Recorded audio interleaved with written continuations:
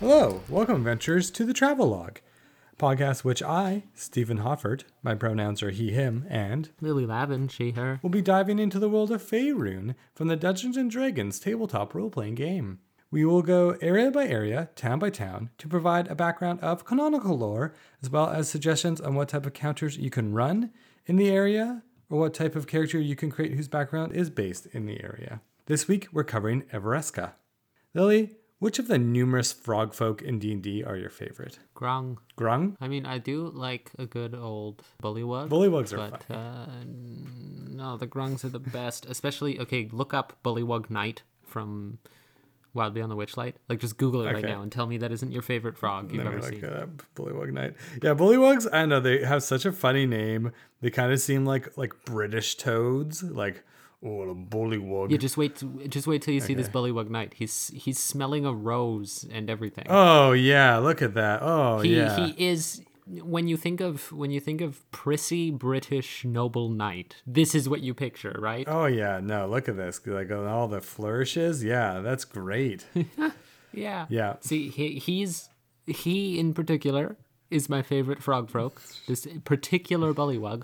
Otherwise, grung, I really like how small they are. I really like that their names are like bop, Right. and stuff. Like we had that one that was named bop. Right. That was great. Boom bap, great name. I love that they have the punctuation in their names. I also really like their poisons. They have really interesting poisons, like that one poison that makes you shout everything. I like that it's not just like poison damage. It's like, if you touch me, you won't be able to be quiet. Yeah, no. Yeah, very funky. Where are they from? Chult? Where are they from? I don't remember off the top of my head. They're jungle though. Mestika? They're not from. I mean, they might be Yeah, in they're Mestika jungle. also, but they are from Faerun. They're probably from Chult, but there's two jungles, and I can't remember exactly which one they're from. I think they're from. Yeah, I can't remember exactly which one, but they're jungle slavers. Right. But yeah, jungle based. I also I think their caste system that has to do with their colors is, for me, kind of interesting because it leaves a lot of room for whatever kind of character concept you want. Like break the mold, or, if I was one of the upper caste, I realized one day while treating one of the lower caste poorly that, holy crap, we're doing everything wrong, and now I'm adventuring to redeem myself. Right. Yeah. I think that's kind of interesting. Yeah, it's very interesting. If I'm recalling correctly, I don't think it's like a caste system where it's like the lower ranks are pretty much slaves. It's just like, if you're blue, you make art. If you're like red, you fight. If you're purple, you lead because you're the smartest. And if you're green, you do, instead of art, you do like carpentry. Okay. So I like that their caste system is more like, Yeah. your job. I've always found that funky. The Marsh of Chilimber is home to thousands of lizardfolks, bullywugs, muck dwellers, and civs. Their numbers were sorely depleted when the beholders enslaved many tribes to fight on behalf of the Faerums, but the population has since rallied. The marsh-dwelling tribes battle constantly amongst themselves, uniting only to repel incursions of serpent folks from the Serpent Hills.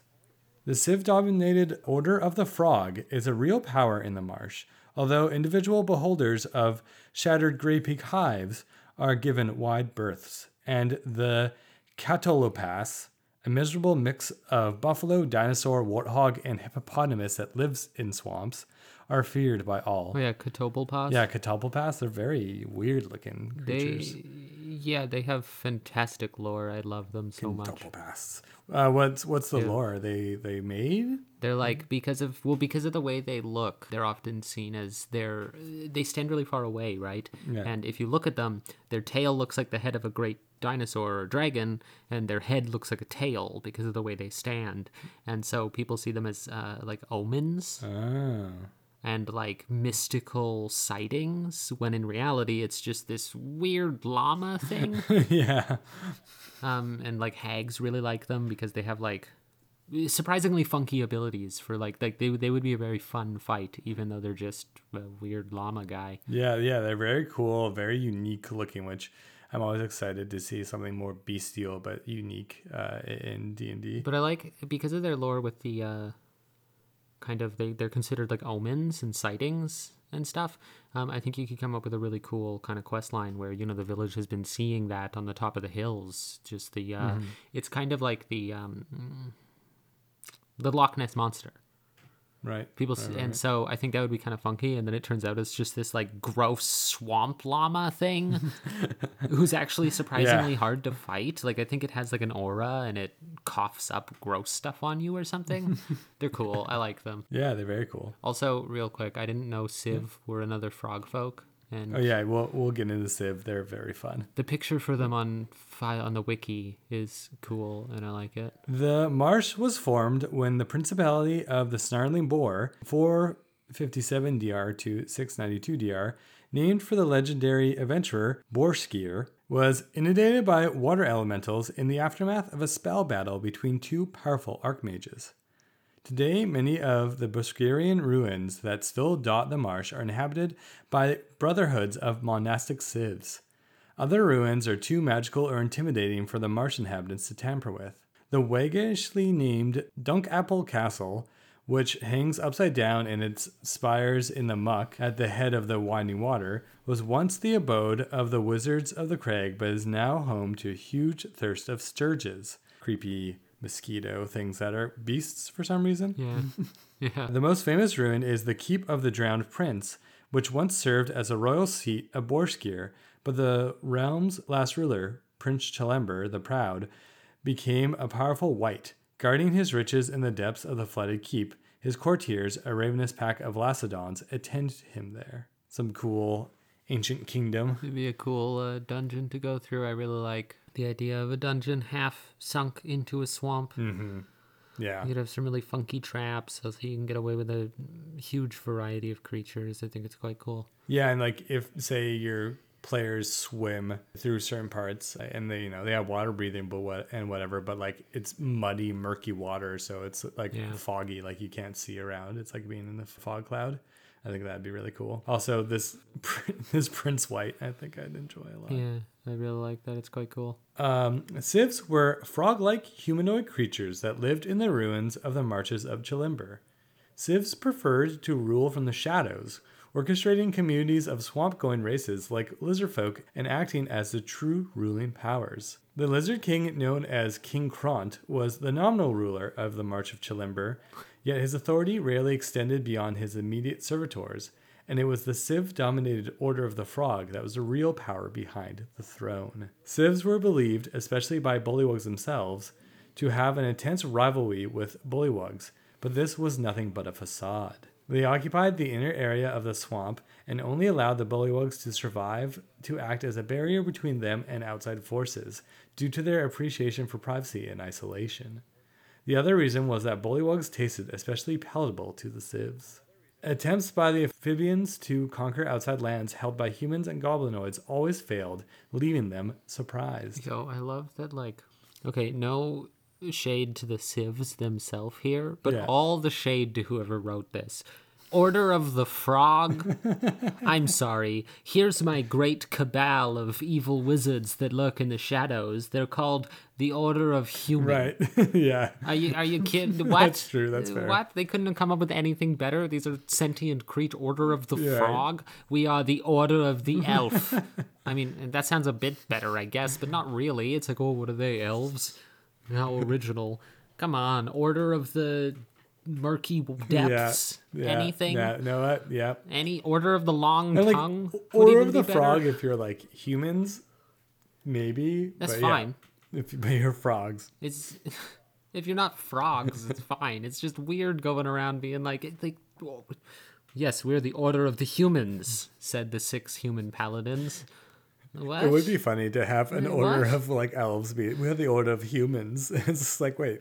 Yeah. I don't know if that's offensive or not. Yeah, right. Besides that hilarious name that depending on the nature of the quest, I would either change it because I want it to be not silly or keep it for the meme value. Because I bet at least one player would be like, wait, you're called the Order of the Frog and you're a bunch of frogs? little bit nail on the head, but otherwise sweet. I love this frog folk cabal, like the Arcane Brotherhood or the Zentarum, but frogs. It's so funny. Just put your most like intense backstabbing Game of Thrones-esque political intrigue. Frog world. Yeah, exactly. Put your most like your darkest political intrigue storyline you have in your mind here and just make it all civs and frog folk. Have you ever read Redwall? Yes, I have. I love Redwall. That's it's just Redwall, Yeah. but frogs. Oh, that's so great. good. I love that. I also really like the idea of you going through the swamp and the bullywugs are like, yes, we're rival forces matched one by one, our greatest rivals. And then you go to the civs and they're like, rah, the bullywugs. What are you talking about? Those guys suck. We don't care about them. Yeah, they're tasty, I guess. We just had 4 of them for breakfast. We just let them think they're strong. It's good. They're good to keep around. We're not scared of them at all. We're not rivals. We barely even know them. Or go to like a city or town that's near, I know, Hardbuckler or something that's near March of Chilimber, and they're like, yeah, we've been having like a weird, frogs have been attacking our walls. If you want to just go check that out, like we'll pay you. And you go and you see them, they're like, have like, plans and like war tents and everything, and they're like, yes, we will conquer the halflings. And you're like, oh, okay. Also, I love that it says that they're surprised that their attempts to conquer outside lands fails, when like I don't think there's a playable frog race or any frog race, maybe bullywugs, I'm unsure, but like they all have to be fully submerged in water at least once every X amount of time. Right. And so it's like, of course you're not being able to conquer Waterdeep. What are you going to do? Ask the armies to take a break while you go for a swim? Right. Like, you just naturally, if you're not out of your environment, you frogs, you have a disadvantage. Yep. Sorry, I think it'd be really funny if somehow you could fit this quest line in where they attack Borskir Bridge. Yeah. Oh God. And so they all need to get wet, right? So Right. they jump into the waters there, but the waters there are poisoned always. Oh no. Yeah. And it's just this huge upset. That's like this huge mistake that they never could have seen coming. Well, they could have seen coming if they, did more research or something. I think there's something there. I don't know what it is quite, but I think that would be a really great little scene, backstory, something. I think there's some way to fit that in because they're close. That would be cool. That'd be very cool. Or funny. Yeah. Either or. The Forgotten Forest was a forest known as the home of the Fae. Belligerent treants, an immortal druid who would give guidance to whoever were able to find him in the dark woods. They also say that the Shadowfell sits closely to this forest. Next to it lies the Lonely Moor, a vile moor inhabited by gnolls, bugbears, and Aumvor's castle. That's cool. Little forest that we all forgot about. Yeah. Nice place to have a druid. If you're playing by 2E rules, then very important forest if you have a druid. Why? You had to, in 2E, the only way for a druid to level up was to find a druid 1 level higher than you and kill them. What? Yeah, that was the only... So everyone else would get to level 10, and you'd be like, sorry guys, we have to go find a 10th level druid, and I gotta beat them up in 1v1 combat. I have to go kill them. That's wild. Sorry guys. Yeah, it's the dumbest thing I've ever heard. Could you imagine? Yeah, what? You're not allowed to level up until you go find a druid and kill them. You better get some really good things from leveling up. I think you just got the same stuff as everyone else. Oh, jeez.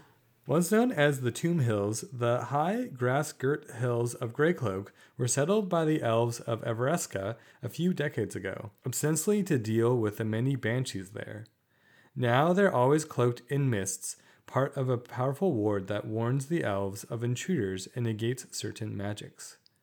The name Greycloak Hills comes from these mists and the grey cloaks worn by the elves dwelling there, who call their land Greyhome. Cool. I like... It's very cool. I like the whole mist part. I like that the mist is like a secret alarm spell or whatever. Mm-hmm. Also, I like that...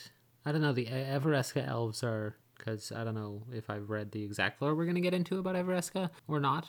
But they're kind of the archetypal elf in my mind, in the sense that, like, I don't know, oftentimes Yeah. elves are depicted as, like, you know, they hide away. They're kind of like, don't come into our kingdom. We're really nice and everything, but if we don't grant you passage, then we're terrifying. Yeah. You know? Yeah. They kind of like hide away in their secret elven cities that are so difficult to find in the forest or whatever. And I know we've touched on those in other episodes with Mythols and stuff, but I feel like Evereska just really captures it really well. It really does. Yeah. And yeah, I like this whole kind of like gray cloaks in the mist. Like I can imagine describing to your party, like marching up through the mists, this like misty mountain.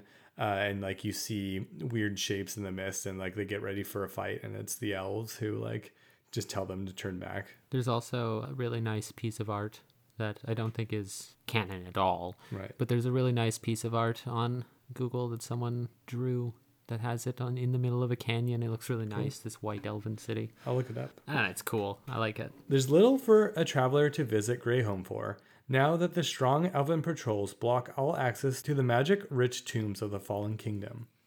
These patrols are sometimes bolstered by the Walker in the Mists, a golem formed from solid mist. In the Fallen Kingdom, adventurers in early years found tomb after tomb of long-dead warrior kings, both human and elven. Rumors in the Halfway Inn speak of elven warriors training extensively in the high meadows of Greyhome and of magically aiding digging going on there. The digging is rumored to be the construction of a cavern homes for the elves to retreat to should they be driven out of Evereska, since Zentarum and Orc attempts to tunnel into the rich vale grow more numerous every year. The elves could also be excavating Netheri's treasures, of course. Travelers and adventurers beware. The elves aid visitors they favor by offering an empty borrowed tomb as a camping place, but they deal harshly, that is, fatally with those who they deem tomb robbers. Pretty cool. Digging. Yep, don't rob their tombs. No, they're digging for some reason. That's a plot hook. Yeah, what are they digging for? What are they looking for? That's a plot hook. Also, Golem Mist Golem, Oh, yeah. terrifying. Like, you piss them off and, like, you get hit by something in the mist and you're like, but you don't see anything. You get hit again, but you don't see anything. And they're like, wait a second, it is the mist. Yeah, I love that. I love that so much. Oh, actually, that could be a really cool thing. I'm gonna just take. You could do the mist golem. I maybe that has stats, but I'm thinking of if it doesn't, of like to hit you, it has to take all of the mist around it and form like a more solid entity. So like the mist will contract when it's like being solid and gonna hit you, but then expands afterwards when it like doesn't want to get hit back. So you can only deal damage when it like consolidates into its solid form. That'd be pretty cool. I think I would just use the invisible assassin stat block because you're only fighting it in mist. You can't see where it is and the mist is, you know. Yeah, that's fair. But yeah, the idea that you couldn't really only attack it with readied actions is kind of funky. Evereska. This verdant valley and walled city of elves is the greatest known concentration of moon elves, fair folk remaining in Faerun. A beautiful culture place where few are welcome.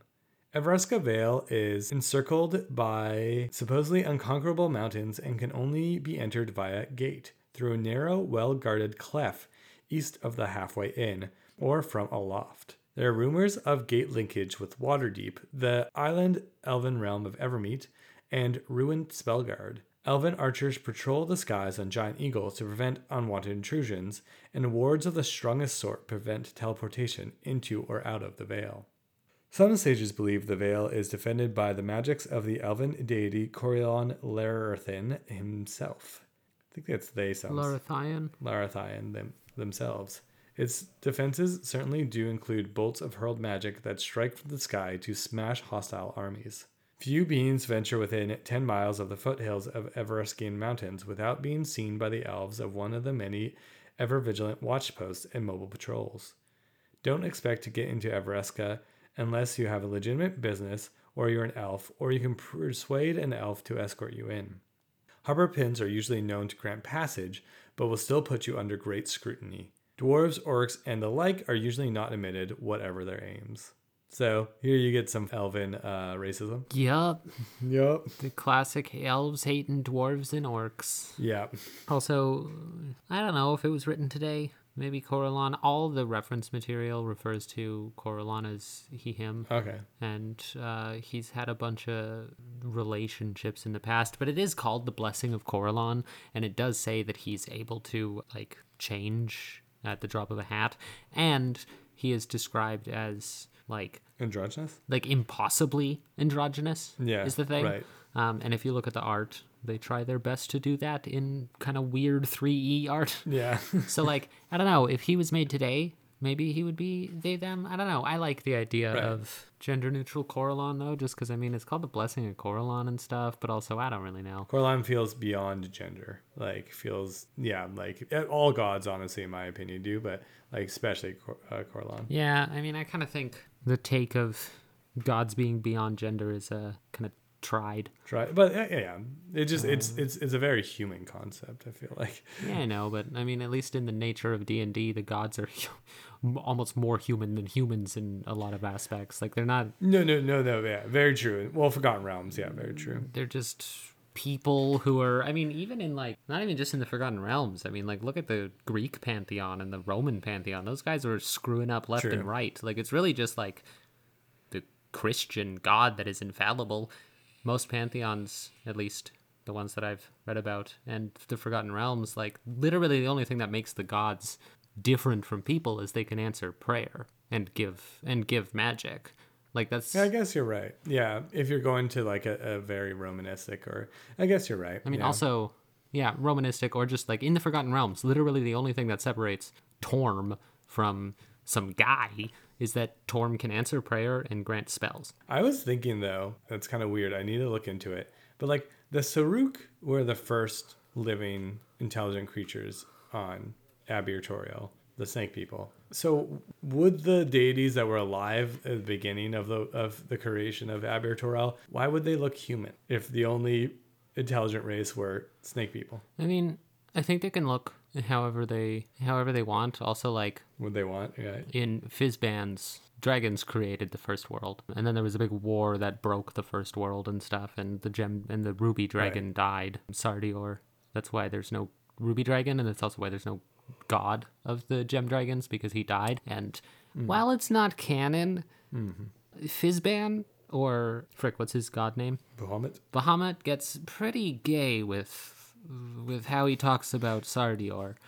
So I'm hoping maybe there's something there that we don't know great. about Yeah. because Sardior's dead. He speaks about him in a way that's pretty implying some stuff. But were the Saruk the first ones there, or were they just the first ones to have an empire? They were the first, because like in the history of the realms, like Because humans were like apes. They were like the not apes, or they were Neanderthals when Saruk had their empire. Yeah, but that's what I'm saying. Like that doesn't mean the creator. Like I'm just saying, were the Saruk the first creator race there, or were they the first creator race to have an empire? With an empire, I think they're the first one there, and that's why they were able to have an empire. Because like the elves hadn't come over from the Fae yet. Dwarves hadn't come up from the ground yet. It was the Saruk who were there the first.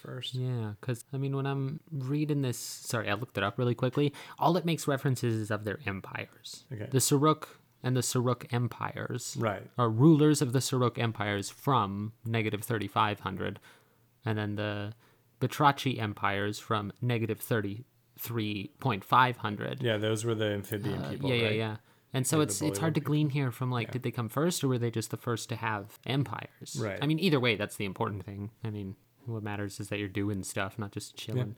But yeah, that's interesting. I don't know what came first, them or the gods. I think the gods, but the pantheons change a lot. Well, and this was back when it was Abbey Toriel, so there's primordials walking around. So maybe like those were the gods, the primordials. And then there was the Days of Thunder, which the creator races lived through when the primordials and the gods warred with each other, and the gods ended up winning, and primordials got kicked out. Yeah, so maybe it was primordials. But what I just thought about is that, so they get powers from their followers. Right. There's only a couple of them that don't. Mistra, Ao, who doesn't even want worshippers, who created everything, and Bahamut, Tiamat, and what's his name, Nine Hells guy, Asmodeus. They don't need worshippers to get their powers. They just always have their powers. Right. But so maybe it's just that like they look human because that's where they're getting all their power from currently. Yeah, that's what I kind of have in my mind is like, did they change their look as their follower base changed. Like I feel like in my headcanon, there was a lot of snake gods. There was like the snake god of sun, there was the snake god of that then just turned into the human god of it. Or they got birthed because people made up a helm Right. and he got birthed. I'm unsure. I know that the first gods were Saloon and Shar. Yeah. So like a snake slew snake Shar. Who knows? Maybe. Anyways, divergence that I had on my mind. Evereska lies hidden in the Grey Cloaks. No significant human settlement stands within 100 miles west of it, and to the east lies the desert sands of the Anurok. The closest thing to a settlement is the Halfway Inn. A small village surrounds the titular inn, which itself is not a single building, but a small compound that includes stables and other outbuildings. The folk who live here year-round are hunters, trappers, gold prospectors, gem seekers, smallholders, and their families. And it is they who staff the inn when traders come to see what goods they can reap from the region. Elven artisans sometimes come out of the Greycloak Hills to sell their goods here, and some of the best known can sometimes spark impromptu bidding wars over the rights to purchase their wares. The merchants then travel out and sell the elven crafts to others, which has given the Halfway Inn an undeserved reputation as Evereska's trading post. The inn serves good food, has a surprisingly wide selection of cheeses from all over Faerun, and offers a broad, well-stocked cellar of good wines. The beer is robust, even nutty in flavor, and the Tsar will catch most Waterdavians by surprise. It's been strengthened to elven tastes, ending up as an almond-flavored strong sherry. I love the call out for cheeses there. Yeah. In that book that I recommend if anyone reading this wants ideas for funky, mundane things. It's from like 2 or 3E, but it's still cool. It's like Aurora's Emporium or something. It's magical Amazon. Like she'll send it magically over the world towards you. I think she's in Waterdeep. Either way, it has an entire section on cheese. Absolutely great. And the cheese you can order from her. There's like 15 different types of cheeses in this book. It's fantastic. It's so funny. I think I like this idea of like the bidding wars of when the artisans come out. It would be a fun little thing to have your party there and like some elven artisans come in and like have little items that your party might want, but they're not selling the items. The elves don't care for gold pieces. They want things from the world they can't have, and have them have to do like find some ways to trade and like have other merchants offer other things, so they have to like they can't just offer the random bullshit. I think that'd be a funky part of a quest. Yeah, like not even like just offer something the party wants, offer something the party like needs. Yeah. And so they have to win the bidding war, and if they lose the bidding war, well, now they have to convince whoever won it to give it to them. Yeah, that'd be really good. They can't be calling it the Halfway Inn. I just think it's full of halflings. I know it's halfway, not halfling, but like they're too close of words. This whole time I've been imagining everyone here is halflings. That's funny. A lot of halflings in this area. I mean, that doesn't help with the name. Yeah, I know. Evereska city is built on a lofty mesa nestled in a valley surrounded by high hills. The Three Sisters are towering marble cliffs 1,000 feet tall, upon whose plateau the city glistens. Its winding streets and towering structures have changed little in thousands of years.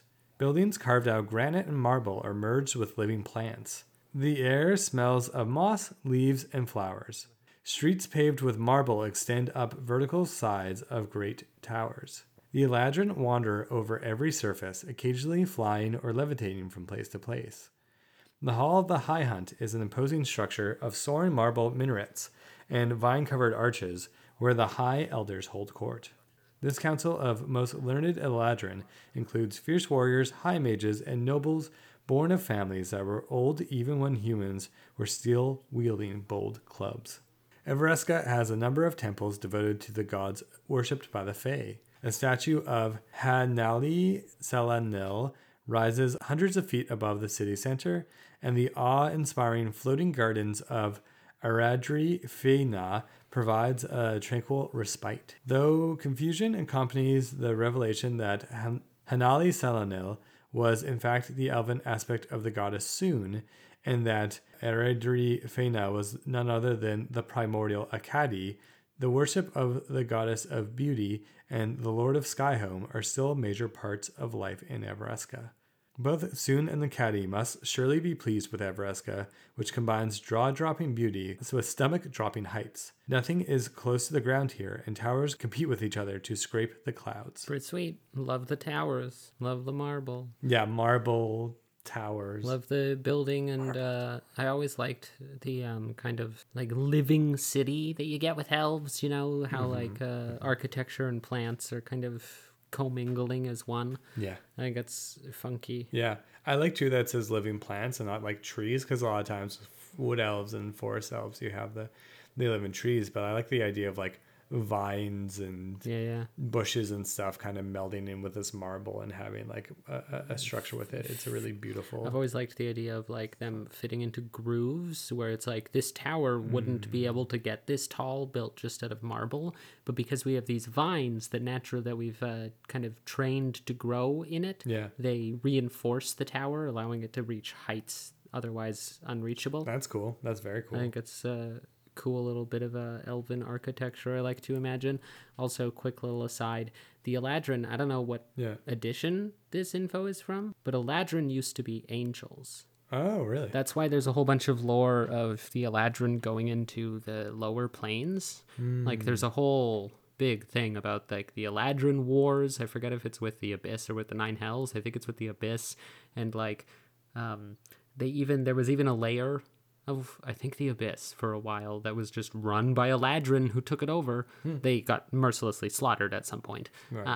And it's because in older editions, Eladrin used to be the elven angels. Oh, okay. And then slowly over time, they morphed into the Fey elves. Right. And now they're kind of in this limbo where it's like, if you need Corellon's angels, you use Eladrin and just switch their creature type from Fey to Celestial. Right. That's cool. Yeah, it's weird. When I was reading about the Abyss, it was weird how there's all this lore with Eladrin coming in, and it really confused me until I learned. Yeah. You're like, what's happening? Yeah, like, what do the Fae care about this? And then I realized that. Right. But, so I'm curious if this is referencing Fae Eladrin or Celestial Eladrin. This is from 4E, so in 4E, because of the spell plague, the Feywild kind of started to fuse in with Evereska. Right. Yeah. The tallest structure in the city is the tower higher than East Peak, which is so named because it's taller than the mountains east of the Vale that sometimes block the rising sun. I gotta say, fantastic name. Where do I need to go? The tower higher than East Peak. Oh, what do you mean? Well, there's a tower. It's higher than the Eastern Peak. Go there. Very just apt, just what it is. Very apt, yep. The Academy of Magic and the Academy of Arms are sponsored by the High Mages of the Long Watch, respectively, and no finer wizards or fighters can be found in the world. Possessed of extraordinary power, the High Mages of Evereska keep their lore a closely guarded secret. Harpers are the only non-elves who can normally get trained at arms or magic in Evereska, although the occasional half-elf or of sufficiently exalted parentage on the elven side may be taught. So there's a thing on the internet that I read about a lot, which is people seem to have a problem reconciling my 500-year-old elf is only as good at swordplay as this 22-year-old human. Right. And a lot of people say, how does that make any sense? I've been training for 200 years. And the way to make it make sense is a way that I think is maybe a hot take, but it's listen to the books and restrict Arcane Archer and Bladesinger to just elves. Right. Because the thing is like the original lore is that the only way they're able to interweave this sort of magic, not magic, into their marksmanship is through hundreds of years of elven training. Right. And the only way they're able to interweave swordplay with this magic is through hundreds of years of elven training. Right. Even Oath of the Ancient Paladin has that flavor. There's no original restriction or anything. And it's one of the most powerful paladin subclasses. Their aura gives resistance to all damage from spells. And so like, well, restricting subclasses to races, I think is kind of, maybe I don't like that. At the same time, I think it's cool if every race has one. I mean, dwarves have the barbarian, terrible subclass, the battle rager, but still.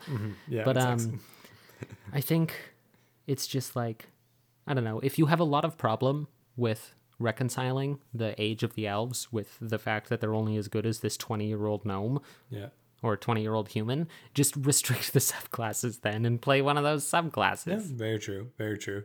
I like this idea of Harpers being able to train here. If you had a Harper party, or like that was like a group patron, have them come here when they're becoming like from level 10 plus or like one of the higher levels to like train before they fight the next level of boss, or they like, you know, have to deal with this thing. Like the Harpers are sponsoring them to go train in Evereska because they're like, we really believe in what your journey is or what your goal is, and like we think you need this help, and they send them to Evereska to train. I think it would be really cool. It'd be a really cool place to have downtime. Yeah. Just like, I've trained with the hidden elves of Evereska. I've climbed the highest peaks. I've killed the great dragon Shishamalchah. I rode on backs of giant eagles. Yeah. Sorry, I was just thinking when we were talking about I've trained with them and I rode on flying mounts. I was like, wait, this is just sounding like Fire Emblem. 3 houses. It's like, what's your downtime? Okay, here's your hot teacher that for some reason is about the same age as you, and they're gonna tell you to do things. Love that. A garden-like series of lawns and wooded terraces interlace with crystal clear streams that link spill pools and fountains. Birds, cats, and small forest creatures are numerous, and music is heard here and there. Splendid tall houses with many spires and balconies rise up through the many huge old trees.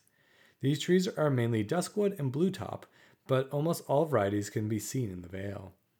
Even the poorest, most crowded streets are clean, beautiful, and luxurious by human standards. It's on these streets that artisans live and work closely together, sharing the use of a public park rather than enjoying their own private grounds. Bunch of hippies. It's interesting though. It's like they're like low class as the artisans, like the people who make things. It definitely shows like the hoity-toityness of the higher up elves. Sorry, I was just rereading that. Yeah. That I mean, I said that as a joke. Actually, I love elves. Yeah. I like the elven brand of hippie because I like that it's like pretentious hippie. Right. But it's like pretentious and like, I don't know, it's not like the, oh my God, free love type of hippie, you know? It's like this is just what we do, and if you don't understand it, then that's because we're better than you. It's like cool kid, it's like the prep kid hippie, you know? And I like it. It's a weird intersection of like, I don't know, spirituality and preppiness. The palatial estates are home to the powerful and ancient noble families. The cold, sneering pride of these elven families is the greatest weakness of Evereska, and the prime reason most non-elves wouldn't want to enter the Vale. Okay, you have a problem with the word Hanali, but not a problem with the word palatial? Nope. The haughtiest of the elves even look down on elves of their own races whose lineages aren't as exalted as their own. Their contempt for elves of other races is usually open, and their abhorrence of non-elves loud and ostentatious. Some haughty elves have gone so far as to move their states as far away from the possible places that most often visited by humans. These places include Moondark Hill, where human worshippers of Salon Thelandria come, and the Unicorn and Crescent, an inn that welcomes harpers and heralds, and the Chosen of Mistra on rare occasions when such visitors are in the city. I see. Just Evereska, the classic elves. Here you go. Yeah. Elven elitism at play. Oh, humans walked through this neighborhood. I want to move. I love the idea of it being like, I'm Elminster Amar. I literally, in the shades of Sage of Shadowdale, I saved thousands upon thousands of elves during the war in Cormanthor. Chosen of Mistra, one of the greatest warriors and sages and wizards literally of all time, have been alive for 1,000 years. Some random level 1 elf commoner is just like, I don't care about any of that, you gross human. Get out of here. Yeah, get out of here. Oh, brushes the dirt off their shoulder. I need to go do the laundry now. Ugh, I'll never get this here. I might as well just throw it out. It's too close. I love that. Even the Chosen of Mistra they don't like. They're like, ugh. Gross. Yeah, I don't care about your credentials. Elves of Evereska need little from the outside world. Most of what they want comes under the heading of pursuing hobbies. From collecting coins or weapons from places as far afield as Saqqara to breeding experiments to collecting magic. In exchange for the items, Okay, one of those is not like the other. Did you just slip that in there to breeding? What breeding? Animals, humans, knows? elves? What are they just slipping that in there? What is this Yuan Ti stuff slipped under there? In exchange for the items or equipment needed for the pursuit of their hobbies, they usually sell baubles. The tinkling blown glass and metal wind sculptures that hang in the trees make soft music in the breezes from one end of the vale to the other. Tiny ornamented, sapphire-adorned, silver-bladed throwing daggers and belt knives that are much favored as hidden defenders among noble ladies all over Faerun. Vintages considered too poor for Everescan tables, and small poems set down in exquisite calligraphy on slabs of ivory or the like in delicate hanging frames. Tiny, ornamental, sapphire-adorned, silver-bladed throwing daggers. That is a mouthful, and I love it. Yep. I love that description so much. And It's belt so much knives. that... Also, sorry. That's great. No, just to imagine, like, wait, is that a coin from Mazteca? Yeah, you know, I can't spend anywhere. I will trade you for that. Also, I really love the idea that it's like, okay, so, I don't know, you go meet with, Lord Quill, right? And he's like, yes, this is the finest wine you will ever try. Brought it in from the secretive Evereska colony of elves. This is 10,000 gold a bottle. You better savor it while you're here. It is called Evereskin Mistwind.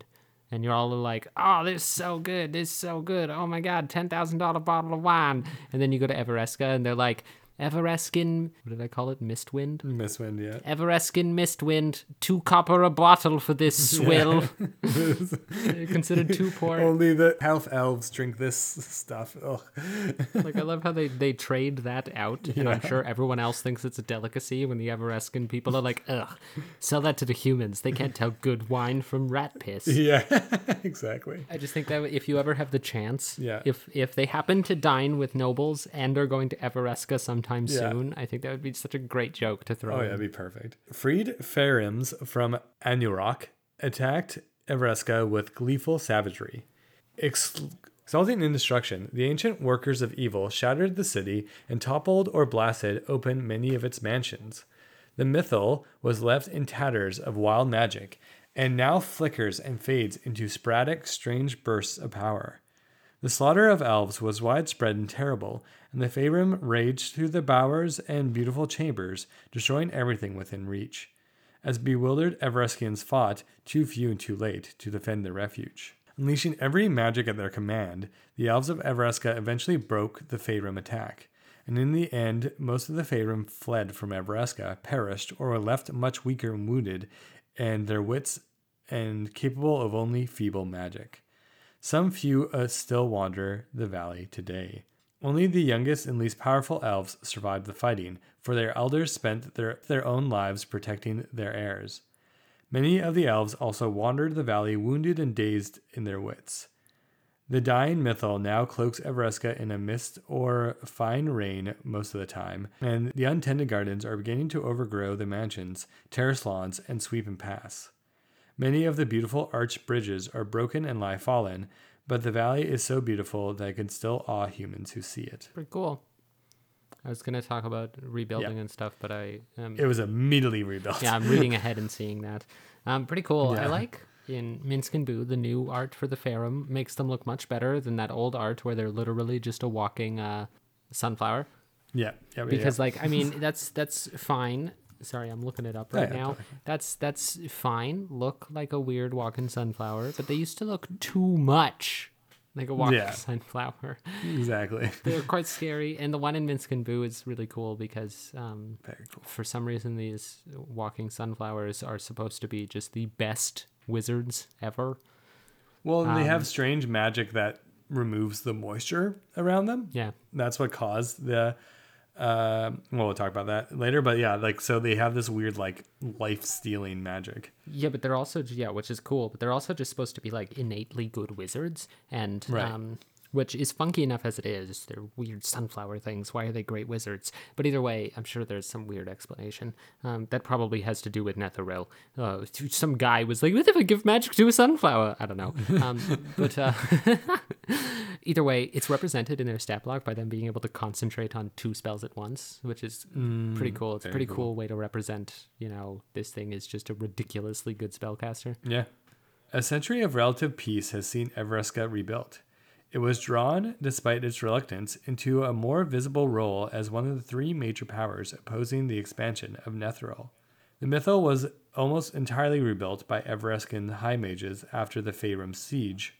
The city's Mythal withered the spell plague with barely a flicker. The Mythal is semi-sentient and committed to the protection of the city and its inhabitants. Its magic allows citizens and visitors to walk up and down vertical surfaces, as long as their feet and hand are bare, and cover the city in a protective aura that includes featherfall and other beneficial effects. The Mythal provides protection from enemies in the form of a startling array of offensive spells that makes Evereska among the best guarded cities in Faerûn, rivaling Waterdeep and Shade. I love that if you're barefoot, you get spider climb. Yep, that's so good. He's got a bunch of barefoot elves so they can spider climb around. I love that. Or like, combat's about to start. I kick my shoes off and run up the wall. Yeah, exactly. Yeah, just you gotta remove quick remove shoes for fighting in Evereska. Just have when they enter the city, they're walking around, and someone when they roll perception checks, say you see an elf walk up to a wall. They take off their shoes gingerly and place them aside and wrap them in a small little bundle. They then start walking up the wall, and you're like, what? Evereskan quick release shoes. When the spell plague pushed the 2 planes closer together, Evereska drifted into the fringes of the Feywild and now exists equally in both places. Eladrin are taught at the youngest age to wander freely between worlds, and all the defenses that protect Evereska from dangers of Faerûn protect it as well from the greater dangers of the Feywild. That's pretty sweet. I always like when cities come up that exist in the 2 worlds at once, whatever the second world is, Shadowfell, Feywild. I think it's really Very cool. I like that a lot. I think you could have some funny encounter where they walk in to Evereska and they're like, aha, we're tourists. Oh my god. Hey, elf, you're being racist towards me. Hey, you elf, you're a nice elf. You like humans. That's cool. Aha, oh, you're an Eladrin. Funky, funky, funky. All right, we, Americans are leaving Evereska now. Americans in Europe or something. I don't know. We're leaving Evereska now. They walk out. They enter into the Feywild because no one thought to tell them that can happen. And they're like, wait. Yeah. Where did we park the carriage? Was it next to that 50-foot tall smoking mushroom, or was it next to that sentient pile of rocks? Also, why is there a road in the sky? Good. What is going on? I think that could be pretty funny in the right campaign. Oh yeah, no, I think that'd be great. With the recent tragedy of Mithranor's second fall, Evereska has seen the largest influx of new citizens in many centuries, in the form of Cormanthian brethren. They have been warmly welcomed into Evereska, but some of their people are concerned that so many new residents will disrupt the peace and balance that they have thus far been able to maintain. At the same time, some of the newcomers have reacted unpleasantly to Evereska's reclusiveness, which they see as a form of prejudice or cowardice, and the few of the younger folk have taken it upon themselves to speak on such topics rather heatedly. I love the idea of a Elven Roman forum. Yeah, that'd be just really cool. shouting at each other in Elven expletives about the original people being mean to the refugees.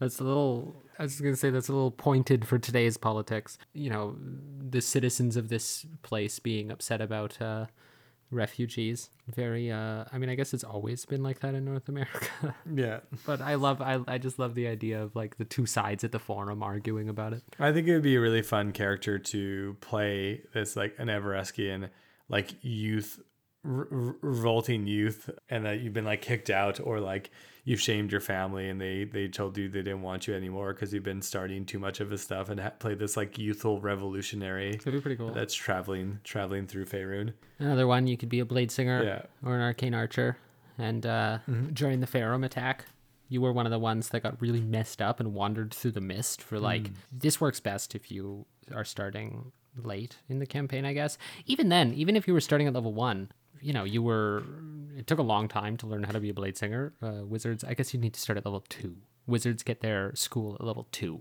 So if you're starting at level 2, but you were one of the Right. I don't know, newer recruits into the army of blade singers that were defending the city or whatever, one of the, green bloods. And yeah, you got really injured and lost in the broken mythal and wandered through the mists around Evereska for like 50 years. And when you came out, Yeah. you either came out into the Feywild or you came out just, you found a cavern, walked through the cavern, came out outside Evereska, and you were like, huh. And because the mythal was still broken at this point, you couldn't find your way back in. And maybe now, when the campaign is on, the mythal's been fixed, it's been rebuilt, but Yeah. you just started enjoying your life outside of Evereska. Yeah. Yeah. I think too, it would be really cool, kind of that same idea. You're saying like, yeah, you were a young blade singer. It does say that like the youngest ones were the ones that survived because all the oldest ones like threw themselves out there to save the next generation. So have it as like this feeling of responsibility you have to honor the older elves, to like they gave you this chance of life, and so you're like, I need to be the best I can or the strongest I can to make sure it wasn't just in vain. Yeah, that's cool. With your Wanderer of the Mist, think of like having an elf in the gray cloak and like one desiccated arm because like you got too close to a Faerun casting magic. Like you just stabbed it right as it was casting, and it took all of the moisture from your arm and made it so like a bunch of like the muscles died and the skin died, and so you have this one kind of like grayish arm that is like dead or like doesn't work anymore. It's like limp, and that's maybe why you kind of lost your blade singer powers or your arcane archer powers, is because you didn't learn how to do it again with this new challenge. But like your adventuring and your like return to your return to adventuring or return to battle, you learn how to work with this new disability. Pretty funky. I like that. Also, I was going to say, we talked way back when, one of our first episodes, about Yorn, which is that weird place where elves get more, they get more fertile if they live there for a bit. Oh, yeah. I would definitely have some sort of like quest where there is like some Everescan elves want to do a trip down there in order to like live there, have kids, and then bring back, so that they can like, after the losses and the deaths, that they can bring back like the former glory of Evereska and the former numbers of like defenders they had. So they're like, yeah, if we get like some volunteers to go and live there, have kids, and then bring them back. So like, yeah, you could be like on either end of that caravan, like guards for these families that are going to go move. True.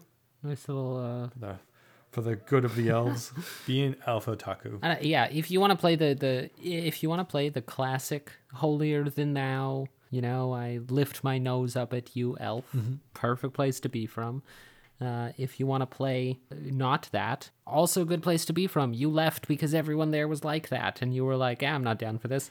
Yeah, exactly. You're like, yeah, they're too small-minded. I want to go out and see. Or like, yeah, you're like, they've been telling me that humans smell, dwarves are loud. Like, I want to see for myself. I want to make my own opinions, and like, so you're going out to like see if like they're just kind of lying to you and keeping you hidden away. Yeah, that works. I was thinking if you just wanted to be any kind of non-hoity elf, you're just like, the people there are so pretentious, can't handle this. You got as they said, the lesser blood elves, you're considered one of them, right? And so you're like, I'm tired of the upper class sticking their nose down at me. I'm an elf.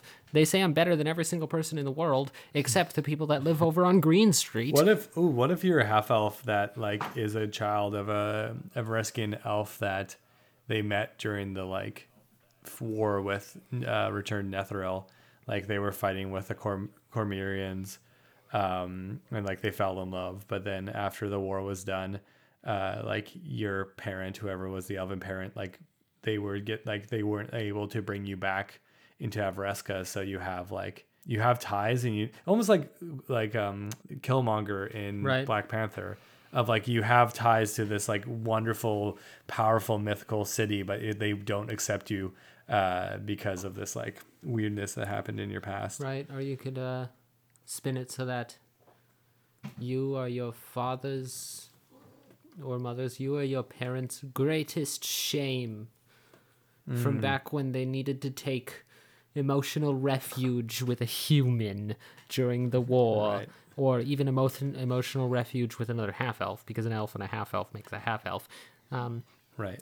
They took emotional refuge in a time of weakness with, a pitiful human or half-elf, and you are your parents' greatest shame, and they want nothing to do with you, and they kicked you out scornfully, and now you are, a fabulous paladin of Corellon trying to prove that you're worth your parents' affection Yeah. by saving the world. Yeah. And then, but it's never enough. I've killed 3 avatars of Bane, and Papa still spits on me. Maybe you go to Evereska and have a really tense dinner with Daddy. Actually, yeah, I had a concept of a character of like, you grew up with your human parent, like you're half elf and you grew up with your human parent and never really knew your elf parent. And then you're like, your human parent dies at age like 80, whatever. And you are like crushed and all your friends are dying too. And you're still alive because you're a half elf. And then your parent shows up 100 years into your life and you're like, where were you? You abandoned me. Like you never saw me. And your parents like, well, I just don't like kids. I was waiting for you to grow up. That's very funny. Like to an elf, it's like, yeah, you're 100. Like you've hardly lived. Yeah, that's pretty funny. Yeah. Yeah. Cool. That's it for our journey today. Make sure you have your Harper pin on if you want to make it in Evereska. Next episode, we'll cover the Backlands. Thank you, Lily, for joining me. Yeah. Also, thank you for the amazing cover art. Yeah. And Blend Us for the theme music, Around the Fire. You can find them on Bandcamp, links in the description of the episode. Please remember to rate, review, or subscribe at Apple Podcasts, Spotify, or wherever you listen to podcasts, and have a great long rest. Bye.